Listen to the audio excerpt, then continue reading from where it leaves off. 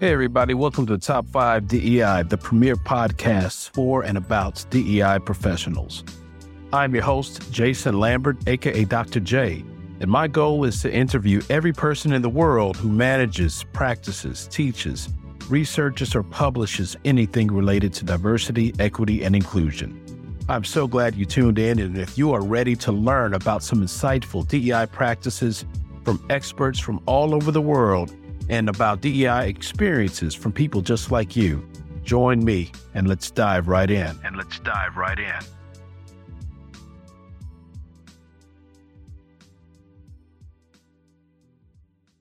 All right. Hello, everyone. Welcome again to another episode of Top 5 DEI, the premier podcast for professionals in the diversity, equity, inclusion space. I'm your host, Dr. J. And I have a special guest. And I know I always say all my guests are special, and that's because they really are. This guest today, I've known for many years. I didn't tell him this before we started because behind the scenes, but, I don't know if he recalls, but usually when I see him at conferences, I still call him Mr. President sometimes. I didn't do it today, but anyway. So I call him Mr. President, and I'll tell you why later on. But our guest, Joseph Scott Gladstone, PhD and also Master's in Public Health, Dr. Gladstone is an associate professor of management at Washington State University's Everett campus. His research explores culturally relevant management education, notably the intersection of Western-influenced management science and Native American and indigenous peoples' cultures. His research is discovering and developing management education strategies utilizing cooperative extension services. Dr. Gladstone's international work explores transplanter wisdom, a foundational Native American and indigenous philosophy, and its influences on organization management, efficiency, and ethics. His work is published in Academy of Management Learning and Education, Leadership, the Journal of Management Education, American Indian Quarterly, and American Indian Culture and Research Journal, as well as other journals and numerous book chapters. He's a co-editor of American Indian Business, Principles and Practice, published by University of Washington Press, and it's the first and only general management text of its kind serving the U.S. market. Dr. Gladstone founded the Native and Indigenous Peoples Caucus in the Academy of Management, and the NAIPC today represents a global cadre of scholars promoting and advocating for Native and Indigenous management epistemology as equal to current dominant Western-influenced management thought. He is a founding member of Nabswazai. Oh, I was practicing this. The Native American Business Scholars Working Group. We're going to have to edit that out, folks. And he is the past president of the PhD Project Management Doctoral Students Association. And as you know, I still call him Mr. President sometimes when I see him, and serves as one of their faculty advisors. Dr. Gladstone is an enrolled member of the Blackfeet tribe of Montana and recognized Nez Perce, Idaho descendant. He is originally from his campus site in the U.S. Pacific Northwest while retaining a home in southern New Mexico.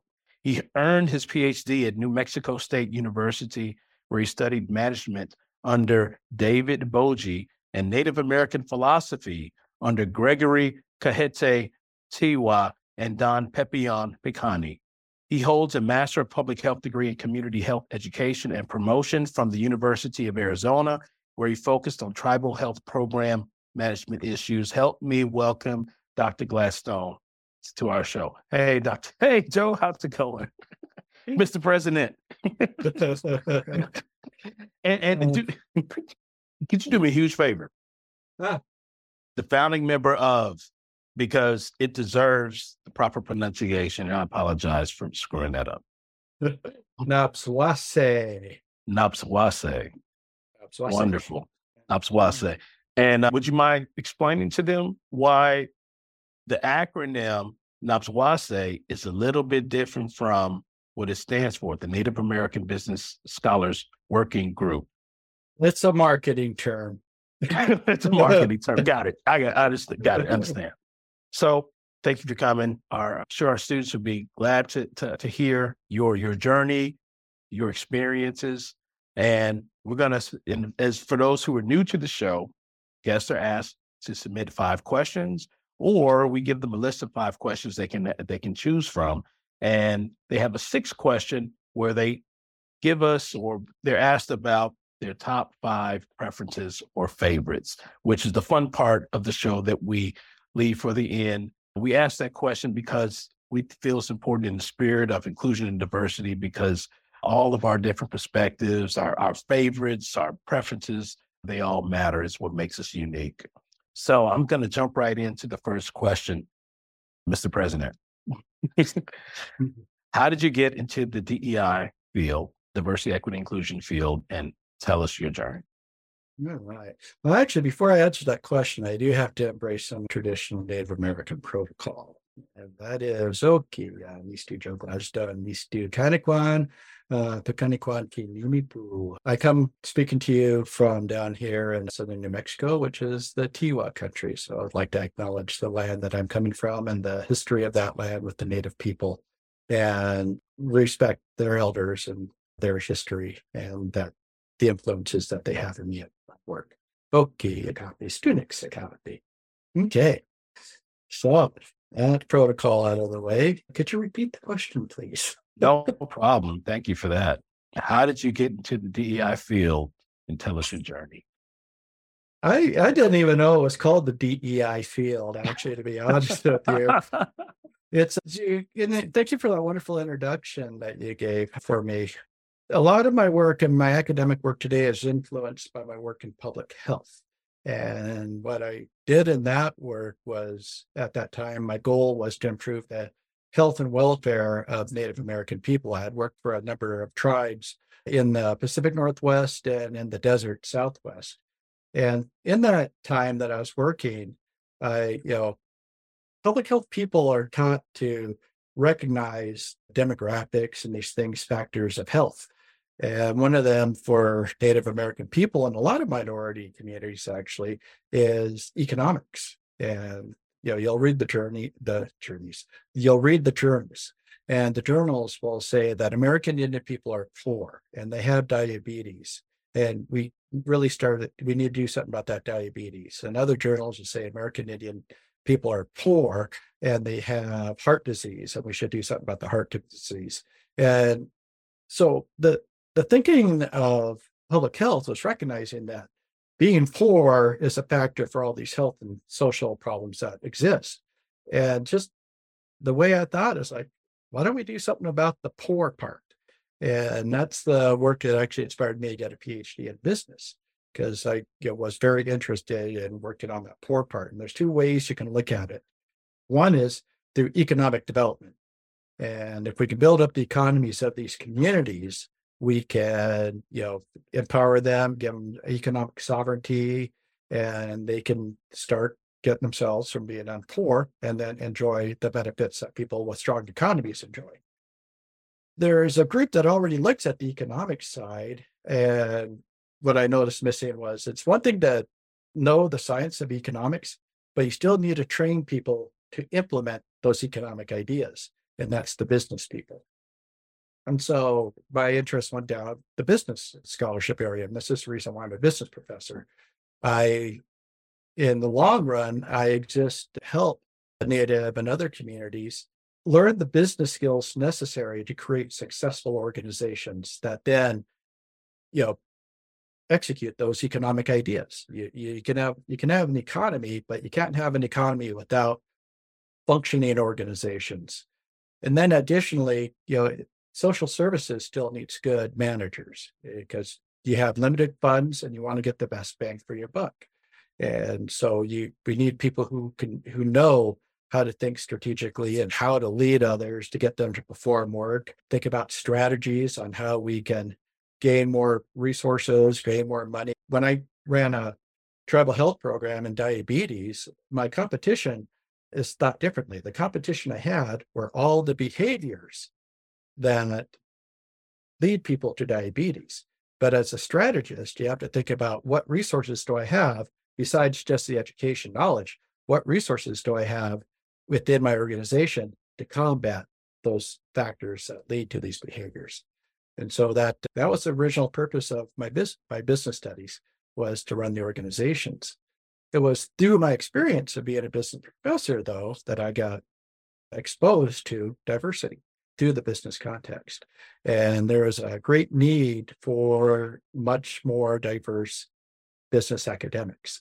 And that's how I actually stumbled across the PhD project. At the time when I decided to pursue my PhD, there were, as far as I knew, maybe only one or two American Indian business professors in the entire United States at the time. And so that definitely showed there was a great need to develop more business professors so that the students could, American Indian students would be more inclined to want to go to business school if they saw people that were like them, which is the whole premise of the PhD project.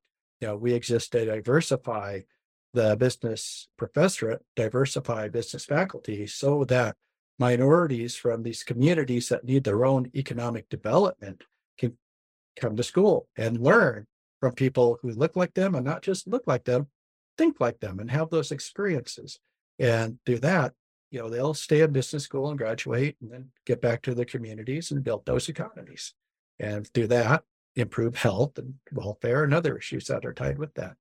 So that's how I got tied up in the diversity equity area. It's kind of a roundabout way of doing things. I guess you can almost say it was divine intervention in a way as well. Wow, that's interesting. I never knew that. That's an interesting journey, how you started in public health and you connected those dots to see how public health is impacted by economics, right? Yes. And then you said, hey, you know what? I can go to the source or build a bridge between economics and health in order to have a stronger impact. That's a very interesting journey. What is a project that you are working on or have worked on that you would like to share with us and tell us about it? Man, I try to ask a professor what project they're working on and want to share. It's like asking me which is my favorite kid out of my family. Yeah, I know, right? Yeah. So I I've always been kind of one of these shiny object people. I guess people will say, well, you might have ADHD. And I just like to say, well, maybe shiny objects, some new thing pops up and I go after it. But everything's connected. We're talking in our talk before we started, as I mentioned, I'm an institutionalist. I'm an institutional type person. And I look at these institutions. But the thing that I look at institutions are actually systems, and everything's tied into a system. That's just my academic philosophy, my ontology, epistemology, all that is everything is a system, everything is interconnected. And so I have multiple projects that kind of lead to the same thing, all towards that idea of educating people so that they become very efficient business and organization managers and leaders in that area. And my overall project that I run is actually called SWAMP. We were talking acronyms earlier. It's SWOMP, SWAMP. And SWAMP is strategic work on multiple projects. And that's my diagram. But actually, the things I'm looking at that I work on with under SWAMP, the predominant one I'm working on right now, and I'm really focused in on the moment, is the concept of identity. I really have been recently getting into the concept of identity theory, with identity being that individual person. It goes into this, it ties to a Native American way of thinking that I learned from the elders when I was younger. And the questions, I call them the questions that are asked. And they are, one, who are you? And when you're asked who are you, it's not just your name, but deeply, very introspective self-reflection. You got to figure out, who am I? Just what am I like as a person? This fits perfectly a person job fit. I'm a person who happens to enjoy having summers off, and I like being an academic. That fits very well. But who am I? Who am I as this person? What have I done in my life? And that's the second question is, where have you been? So one, who are you? Actually, I'm sorry, a little bit out of order. Who are you? Where are you from? And then where have you been? And then where are you going? And then the final question asks, is that where you want to go? So it's a lot of self-reflection, but those are all tied to the concept of identity. It forces a person to think about who I am as a person. Where do I fit in a greater society? How do I function within that society? And what am I going to do to contribute to that society? And so this idea of identity has been really interesting for me. The project that I'm doing that's related to that is looking at American Indian academics at the university level. And we're a colleague of mine who's a Maori down in New Zealand. He and I are, yep, he's Maori, an indigenous person out of Maori. The project that we started looking at, he came up as a Fulbright, and his name is Tyron Love. I should give him a shout out, Tyron. We're looking at the American Indian academics specifically, and right now it's still an early stage. We're looking at those up in the Pacific Northwest, and what we're asking him is, how do you, as an academic, navigate through the academic system? What inspired you? Just like I introduced you earlier, what got me into being a business professor? And we asked that same question. What got you into being a business professor? What resources did you have to become a professor? And how do you navigate this career? And we're asking early career professors, and we're asking late career professors. And we're discovering where their identity as a Native person fits within their role, their identity as being a university academic. So it's been a pretty fun project so far in that. And so that's what we've been working on. So that's my one big current project that I've really been dedicating a lot of time to lately. Oh, and wow. Then, another project is the indigenous philosophy and a thing that I call translator wisdom, which we can do a little bit later when you're ready. No, talk to us about it. No, that's fine. We're good on time. We're good on time. Oh, okay. So yeah, let's get to translator because I want to learn when we were talking before when you mentioned it. That sounded very interesting. Please share. Yeah. Wisdom actually was an idea I came up with when I was actually a post-bachelor's level employee working for a tribe up at the Pacific Northwest, and realized that there's this thing in the American Indian wellness movement, and you see a lot of it in Native American people, and it's called the medicine wheel. And fortunately, this being an audio thing, I'll do my best to tell a story about what the medicine wheel looks like. But what you do is you have a round circle, and that circle is split into 4 quadrants. And each of those quadrants, you have your axes, your X, Y, and your other axes. What is that other one called? You can tell I'm a qualitative researcher, right? Yeah, X axis, I know, right? The X and the Y axis. Yeah, got it. So you have you have your X axis, you have your Y axis, right? And then each of those quadrants in the wellness movement represents an aspect of your individual wellness. And so one quadrant is your mental health, another one is your physical health, another is your spiritual health, and another one is your emotional health. And so when they use these medicine wheels to try to get us in balance, you want those quadrants to be equal in those 4 quarters. What I had realized, though, when I was working in this, that you can kind of take the emotional and the mental health and kind of put those together. They're almost the same thing, emotional and mental health, because what was missing was a concept called social wellness. You have to get along with other people. And so it's very important for us to have that social health. So that's the first thing I saw in the medicine wheel. The next thing I realized, though, is that the medicine wheel, when it was being taught back in the days, and is still taught this way amongst a lot of people, is that they always see those 4 quadrants as quadrants, and they're independent. They don't, like, if I'm kind of out, my physical health is out of balance, I always think of it as like a car tire. If you have a car tire and it's in balance, you got everything even, you can drive easily, you can drive smoothly, you have control. But if the tire gets out of balance, your car kind of wiggles down the road and you have a hard time. It pulls to the right, pulls to the left. And as I used to say back in the days, if it's really out of balance, it'll pull you into the ditch of despair. And then you get a flat and you're not going anywhere. You're not even around. And though that's how I saw the medicine wheel back in these days, it was a way to kind of represent balance. As time evolved, I realized that it spins. This is why I call it a dynamic medicine wheel. When it spins just like a tire. And at the center of that spinning is the hub, and that hub is us. So all of these aspects of wellness rotate around us. And just like any tire, if you were to take a bicycle tire and you held it in front of you, you could see the balance stem where the air goes in. Mm-hmm. And when it's not moving, it's easy to pick it out. But if I gave that tire a really fast spin, you'll notice that balance stem kind of disappears. It's still there, but you don't know specifically where it's at. Each of those individual spokes kind of disappear. You know they're there, but you don't know exactly. So it all ends up blending into one aspect. And so that's kind of the beginning of the transplanar wisdom thinking. Wow. American Indian philosophy, it exists in three different planes. And one plane is the temporal plane, or what I call temporality. And Native American people don't see time as linear in a way. Actually, it's kind of linear, but it kind of loops back on itself. And it's not a true circle. Some people say it's round, but it's not a true circle. It's kind of twisty and bendy. It goes, when you think about the planes, we're talking about X and Y axes. There's actually a Z axis. So now we're talking a three-dimensional plane of this time. So time can go in multiple directions that bends back on itself. So this means that there is no concept of past, present, or future. It's just now. Everything exists in this moment. It's just a very broad moment.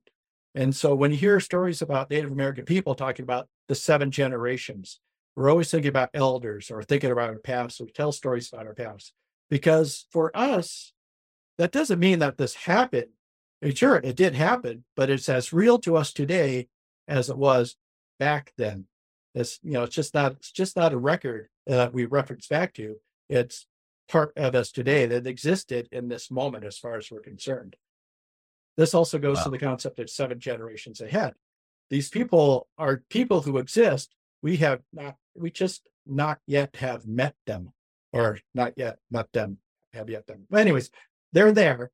We just haven't met them in person yet, and they'll eventually come. And therefore, that means that when we make our planning, we plan knowing that it's their turns coming up next, and we need to respect their turn. So have everything ready for them when their turn comes up. And so that's the concept of temporality. The next plane in transplanar wisdom is called animacy. And animacy means that everything has a spirit. Everything is alive. There's no inanimate object. Of course, we can think about the animals, they breathe and they look at us. The dog, hits me up for food every day, right? But not just the dog, but you can think of the trees and the rocks, and everything has a spirit. And if we treat everything that is animate and with a spirit, that means we treat it like another living, breathing entity that deserves the same respect that we expect of each other. And so that's the second plane of transplanar wisdom. And then the third plane is place. And our world exists in the place that we exist within. If you talk to Native people and you hear the saying called indigenous ways of knowing, indigenous ways of knowing is, what the original indigenous people knew about the land they existed on. For example, there's this big mountain slide up in Alberta that's called the Frank Slide. And the settlers from the east, when they came in, they built a town under this big hill that all the tribal people said, don't go under there. That mountain is alive. The animacy aspect, right? And that mountain's alive, and it likes to jump up every now and then. But everyone kind of ignored it. They built a mine in it, and the Frank Slide came down and buried the town, or at least half the town. And of course, the Blackfeet people were like saying, "Told you so." And so that the concept of place, and I'm embarrassed to admit I can't remember these tribes that were in the Pacific Islands, and they have these legends, these legendary stories that said when the water goes out, you run to the hill. And no one really paid attention until one day when the waters went out to sea for the tide just went out of schedule, and no explained reason. And all the tourists who worked from there went down and they're looking at this, where did the water go? But all the locals took off up into the hills. Then what comes in? A huge tsunami came in and killed a lot of people. But that's indigenous ways of knowing. And so you get those indigenous ways of knowing by knowing the place that you live within. And so transplanar wisdom means that our wisdom is drawn from our idea of time, it's drawn from our idea of animacy, and our wisdom is drawn from our idea of place. And so that's transplanar wisdom. Wow, that is very interesting. Thank you for sharing. That is so thought-provoking. You talk about in one of your papers, you interviewed Native American business leaders. And I recall excerpts from the interviews where they talked a lot about 7 generations and things like that. And I love talking to you now. It kind of really helps me better understand this idea of it's kind of like, when we look at time, animacy, and space, like there is no space and time. The idea that what we're doing now, I mean, I'm just repeating what you're saying.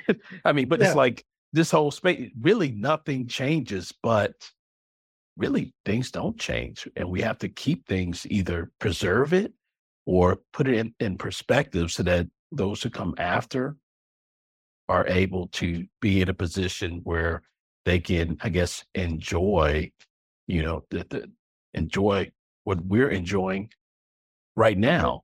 When you think Right. about it, I mean, and it just makes so much sense to me. And I like the story you told about the jumping mountain and about the water, because this is like shared stories, so that from the past, so that those in the present know and continue to share that, so that those who come Yeah. after us will also Yeah. know as Yeah. well. Otherwise, that can get lost, and that information is so important to maintain and preserve, right? Yeah. Correct. I do have to add, you mentioned things Yes. don't change. Actually, things change all the time. And that's the Mm, other thing that we okay. recognize, that things are, and so Mm, Native people are very flexible. We're very adaptable. We have to be adaptable because one day there could be the mountain is there, next day the mountain's gone. And or one day the buffalo are all there, for reasons beyond our control, the buffalo are gone. The land was once ours, and these colonial powers come in and put us in these other spots. So how do we persevere? How do we sustain ourselves? We have to be able to adapt. If you can't adapt, this is going to be classic Darwinism, right? It's evolution and mm, evolving our knowledge, evolving our understanding of things. And that's why we're professors, by the way. That's professors, we explore and we learn these things so that we learn how we can adapt to things that change, so that it doesn't suddenly punch us in the face. We can see these things coming. We see the environment changing, we see the economies changing, all these things. And if we pay attention to them, we'll be able to adapt to those. If we fight that adaptation, or we fight those changes, we don't exist. We stop mm. existing. So therefore we have to adapt. Got So it. that's really, yeah. And then to add on the concept of place, and this is something I teach, to all my students and all those listening here: travel. Because your place, you only know the place if you stay in the same town and never go anywhere, you might know the world through TV, but just like the movie Good Will Hunting, tell me what the Sistine Chapel is like, and you can describe that ceiling. But if I ask you, what does the Sistine Chapel smell like? You can't tell me because you weren't there. And Mm, so you want your place. It's very important for your place to be as broad as possible, because the more broad it is, that more information you have to form your own wisdom. wow. Interesting. Thank you, Mhm. Mr. President. Yes. Dr. Joe, how do you define diversity, equity, and inclusion? What do those terms mean to you? It's for me, I'm an academic. And so, for me being an academic, if all you have is a hammer, everything looks like a nail. And so my idea of thinking about diversity, equity, and inclusion is all about knowledge and how we think. We want to be able to have diversity in our thought, to be able to be open-minded and get these other ideas in and see the value of those ideas. And that's again part of that transplanar wisdom. You look at these multiple planes, because these are these multiple sources of information that you have. And don't even just think about the planes in pure linear X, Y, and Z axis, or to be totally diverse, X, Y, and Z, to respect, my colleagues that are in Canada and elsewhere who use that Z. You want to think about it in three-dimensional. So I talked earlier about that dynamic medicine wheel. And if you're imagining that wheel, you're probably thinking it in spinning, but only like a bike tire or a car tire. You're only thinking it spinning in one direction, in that X, Y, in that one plane. But you also have to think about it spinning in a 3 dimensions. So you want to think of it more like an atom, an atomic shell. You're the nucleus, and you have I think they're called the protons or electrons. Electrons spin around you. And so think of it more like a 3 dimensional fuzzy ball, because you have to connect. How do you connect 3 planes together at once? You got to spin in those 3 different planes. And Mm. so when you're looking about diversity, equity, and inclusion, you have to think about all of these multiple planes coming in and influencing your wisdom, influencing your knowledge. And that influences your identity. And so for me as an academic and being a Native American academic, I am working, and this is why the project we have talking to the other academics, and we're not just looking at business people, we're looking at people who are in sociology, education, political science, natural resource sciences. We're asking them, what does, being a Native person, being a Native academic mean to you? And then what do you do for your discipline? And so as Native people, it's our goal as I see it, and some of the people I've talked to as they see it themselves, is to get out that indigenous identity, get out the indigenous wisdom for the greater academy to see as valuable and important, and not just another source of information, but an equally valid way of knowing as Western thought is. And so that's where I see diversity, equity, and inclusion. It's diversity of thought. It's seeing that kind of egalitarian wise, it's equally good as Western thinking. And then to bring that in, not just out of trivial, oh, that's very interesting, nice to talk about, but you guys say something that's really valuable that's going to help me with my own work. And Mm. Maslow, we all know about Maslow's hierarchy of needs, right? Mhm. He was actually informed on the social aspect of those needs through his work with the Blackfeet tribe up in Canada. He saw how the Blackfeet culture, Blackfeet community worked amongst each other, and he realized you have social needs. And so that's this indigenous way of knowing about everything being animate, everything have a spirit, everything being equal. And that informed his work for his Maslow's Wow. hierarchy of needs. And so that's how I see diversity, equity, and inclusion. Wow. That's amazing. Man, that's why I'm glad I have guests like you. I learn something every time when I do these interviews. Wow, that's interesting. Did not know that. Huh. What would you say is the most important tool in your toolkit? What is consistently effective and makes an impact? I was pondering that question. I'm trying to think when you have a toolkit. So I have multiple toolkits, and mind you, when my car breaks down, my toolkit is called the garage. I don't even I open up the hood and that's like, yeah, no, there's people I pay to Right, fix my right, car. right. So, but that's a form of toolkit, and that's being Hmm. very strategic and Mm. identifying your resources. So one of your toolkits that you can have is having a network, knowing people, connecting with people, and just drawing on all these people's multiple talents. As we were talking earlier about being a manager. Managers are the people who, when it comes to finance, don't ask me to ask about the nuances of finance, but I do know finance well enough that I need a finance professional when I need to do something about finance and accounting. And so that kind of one of the things you have to think about having a toolkit is having a broad network of people. So that's one of Mm. them. And then when my bike, I can fix my bike. And so I have a specific tool bag, and that tool bag is just my bike tools. I don't mix it with my other tools because I like my bikes. Now I keep that. And so when I have my bike tools and those tools I can use. And then there's the other toolkit that it's supposed to be a big red box that have all these tools, but nothing's in there. It's a total mess. But seems like socket wrenches seem to be my best tools. So then in my work, what's Mhm. my most important tool? It depends on what you want me to, a tool for what? What is the problem that I'm addressing that I need to pull that tool out for? And so that's a challenging question to ask. But so I'm going to pick what I'm going to do then, and I'm going to go right back. I think my greatest tool that I have in the work I do is a broad network of people. And it's probably one of the most important tools that anybody can have. Don't work alone. Of course, there are times when I do want to work alone and do my own thing. It's just, part of that identity. I know that's who I am. I also know that it's a weakness of mine. And therefore, I have to work hard to make sure that I work with other people and that I draw on as many people, especially if your overall arcing project is called Swamp. When you have multiple projects, you need to have broad networks work across those people.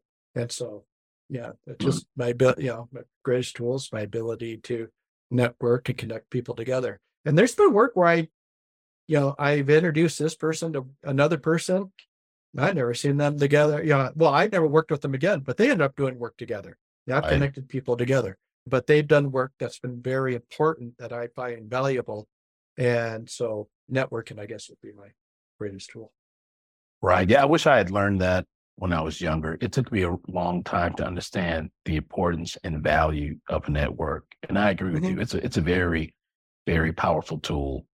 You may not realize this, but I'm an introvert. But once I get to know people, then it's easier for me to like come out of my shell. I've never been good with small talk and things like that. But once I realized that, hey, just you have to network. You need people to help you. I remember when I first started my academic journey, I was you try to do sole author publications and Mhm. it's like that doesn't work, right? I mean, we need Does and then you get siloed in your thinking too. And then when right. you begin to network, you realize that, oh, all these ideas I have, they're so much better now because these multiple perspectives come. And it took me a long time to realize that. But once I did, I began to see a lot more, progress in improvement in my writing and my Mhm. consulting training, all those different things. But I'm sure, but you figured that out early on because I mean that's why we elected you president of our cohort because early on you were just always reaching out to people, which is one about you.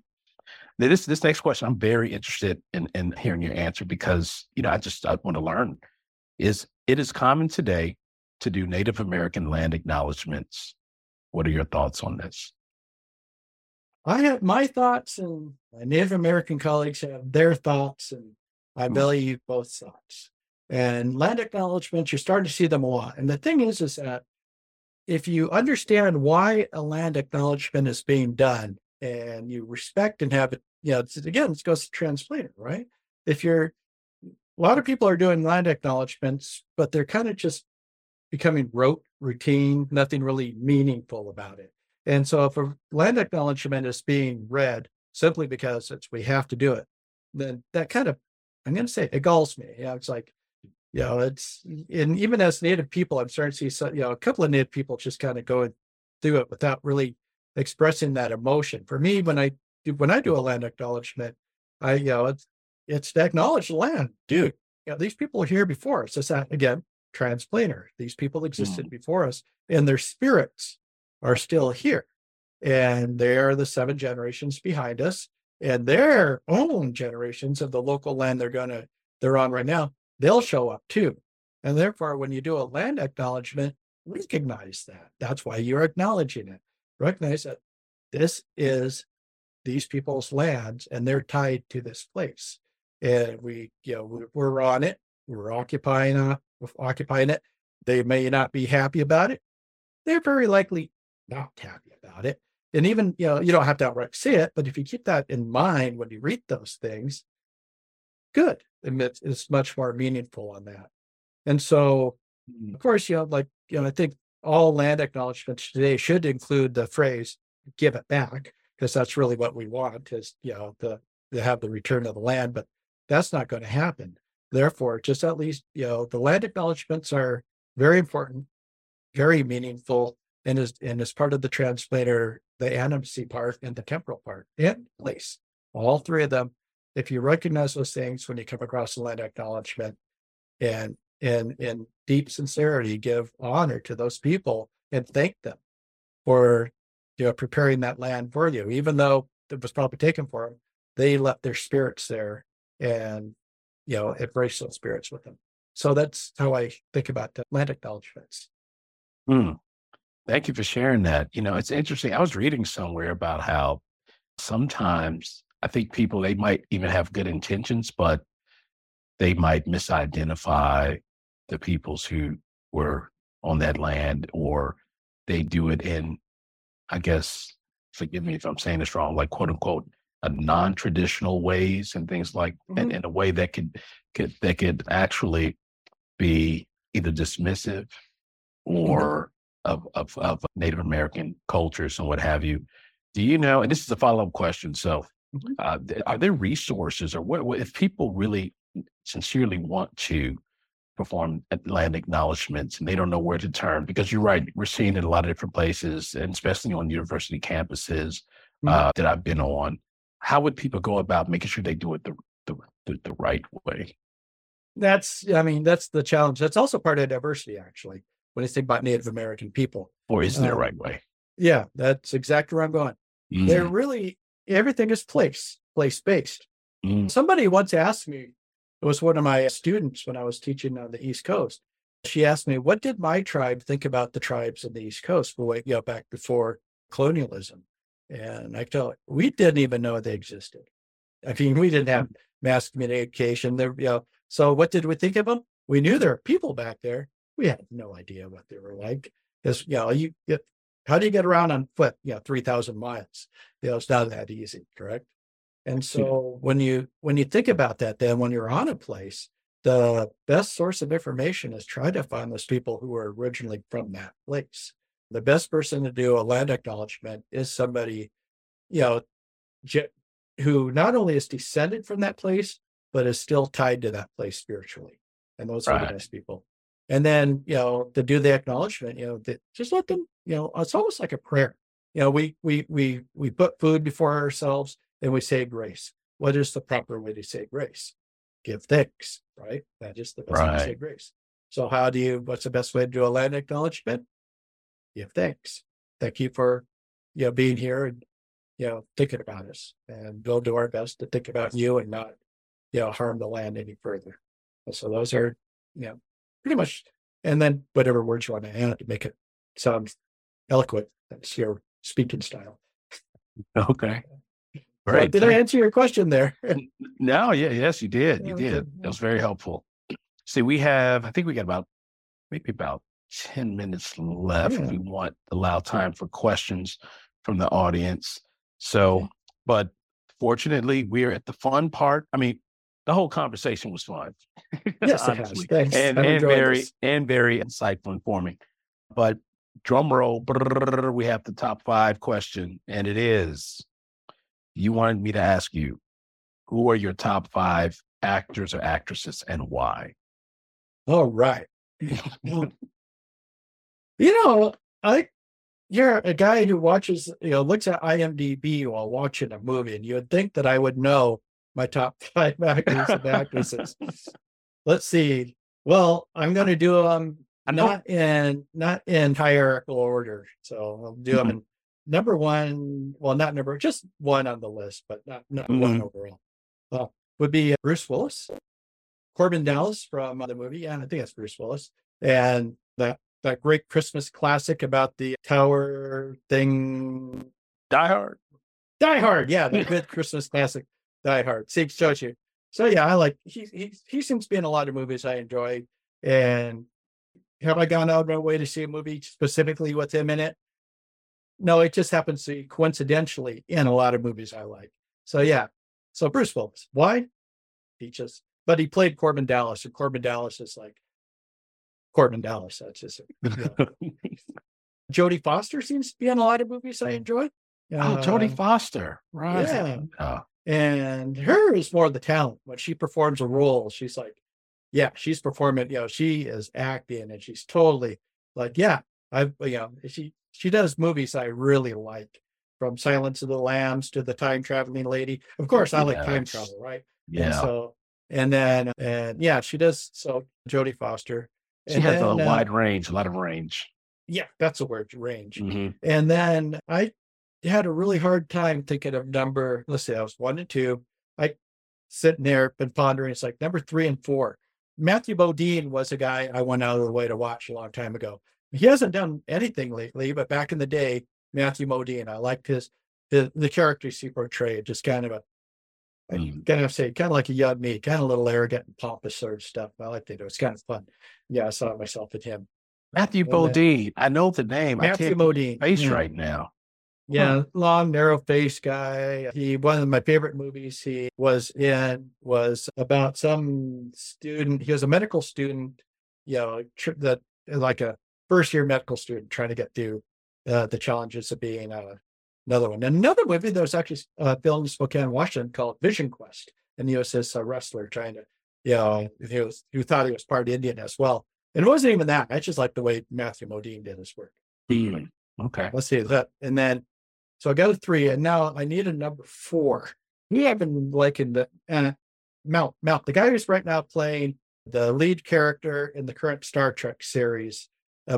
He's playing Commander Pike in the current Ashton Mount, I think is his name.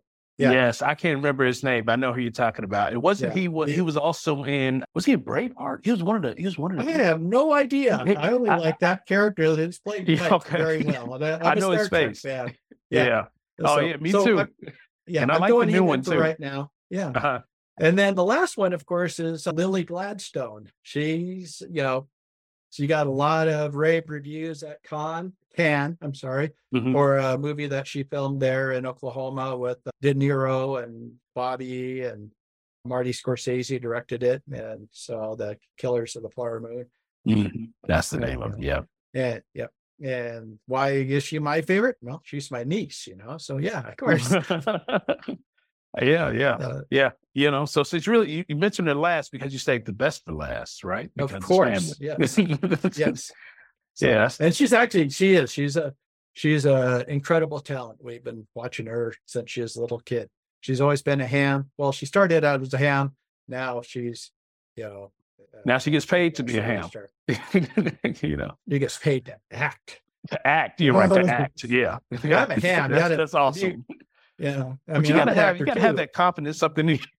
Yeah. I mean, when you're a professor up there in front of students, how are you going to teach? You got to act. So that's true. That's true. You got to put on the show, otherwise they'll fall asleep on you. People don't realize that, I mean, at least I try to. I try to make it entertaining, I think, Yeah. Yeah. I like that top 5. That's a great top 5.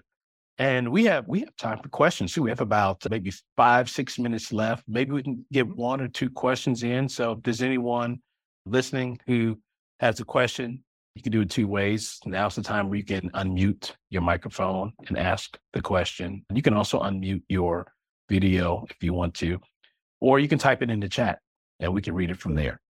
Yeah, and feel free to ask me anything you want. If I don't know an answer, I'm just going to make one up. So don't worry about that. Put me on the spot. Well, it's been a pleasure. My name is Donna Scott. It's been a pleasure to have this discussion. And I want to go back to where you discussed the DEI as it related to an atomic shell and sort of us being the nucleus, and stating that it influenced your wisdom, it influenced your identity, creating a greater identity. And so what I'd like to know from you or hear from you is, how does that equate or bring about equality among the classes or acceptance? I'm just kind of curious as how all that plays into that. Yeah. So like I said, ask me anything you want. If I don't know the answer, I'm going to make one up. So no, I'm not going to make this one up. So how's it deal with equality? That's kind of where I was talking about earlier in identity. Who are you as a person? And so, you're Donna, and you ask yourself, well, what am I going to do for equality? How am I going to assert myself? If I see problems with inequality, what am I going to do to correct that inequality? How much courage do I have on it? Do I still need to learn more things? Do I need to develop skills? Again, as a business professor, we teach leadership. And so what do I learn about myself as a leader to lead people towards being, to do equality movements? If we want to work on these inequalities, it's hard to get other people to do work until somebody takes charge and motivates those people to do that work. And so, I guess to answer the question, what is it to deal with inequalities? It's gonna take time, but it's gonna take, not to sound trite, one person at a time, but finding that person who's going to motivate those other people collectively and keep them motivated, keep them energized, and keep them moving forward, even when they find conflict. As I mentioned earlier, Native people are very adaptable. We're very resilient. And so if you meet a challenge, rather than snapping at it, you got to learn to kind of flex and then come back forward and keep moving forward on that. So that's how I see that. Hopefully that answered your question. Yes, sir, it did. And in fact, it was very thought-provoking to put DEI with identity. And then you turn it into leadership and training. So thank you. I appreciate that answer. I will use that concept. Oh, you're welcome, Donna. I see that Cheryl asked us a question. Any plans for future goals? Well, I got dinner coming up shortly after this is wrapped up. And so that's my immediate future goal. Future goals. Yeah, I'm one of these classic academics who worked in the real world for a while before becoming a professor. And like a lot of PhD project professors, I started out late in my life. And so I'm actually, in terms of my future, where I'm going is to,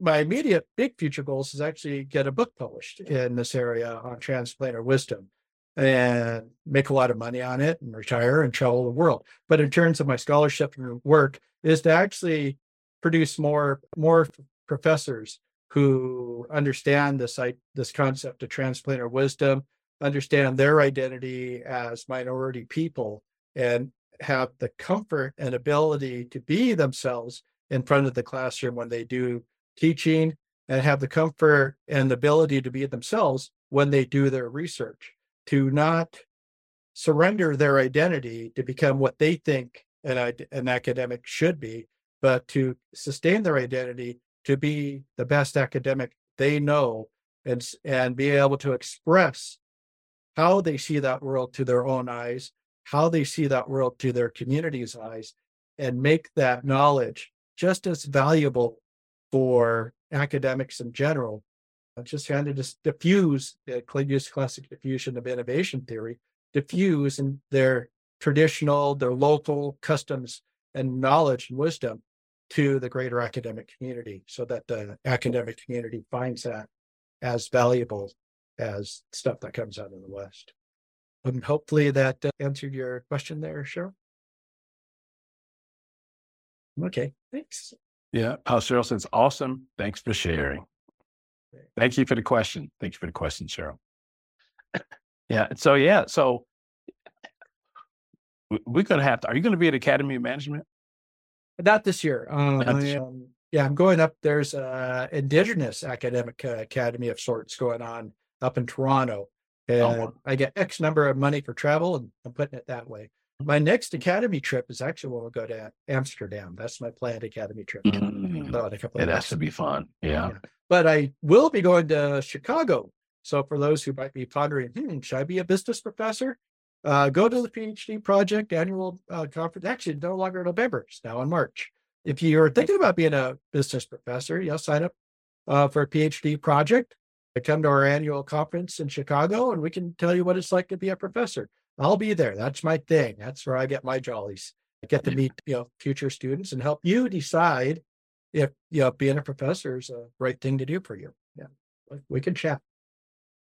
Thank you so much, Mr. President, Dr. Joe. Dr. You never explained why I was president. Did I? Did I not? Okay. Well, for those who don't know, when we met through the PhD project, and we elected him in their different cohorts, and we elected him as our president of our cohort. So, from the very beginning, he's been a servant leader, helping others, making things happen, or organizing activities and programs. And you continue to do it even now for the next generation of professors, business professors. And so I thank you for that. But that's why I call it Mr. President. Never, I'm a corny person. And so next time I see you face to face, I'm going to say, hey, Mr. President, again, the joke will just always keep going with me or whatever.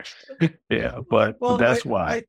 I thank you very much for this honor, Dr. Lambert. And it's been a pleasure. And I hope that everyone who's listening, gains something very valuable out of our conversation together. And again, just like you learned from me, I learned from you as well today. So I appreciate it. Yeah, and I'm sure our listeners learned a ton, just like I did. Thank you again for coming on our show. And to our listeners, remember, you can check us out at Top 5 DEI. If you like this content, you can please download, share, invite, anything, because we want to get this is some important information for everyone. Our goal is to interview all of the DEI professionals across the world, whether they're researchers, authors, academics, anything like that, and to elevate humanity. Enjoy your day. Peace out, Dr. J.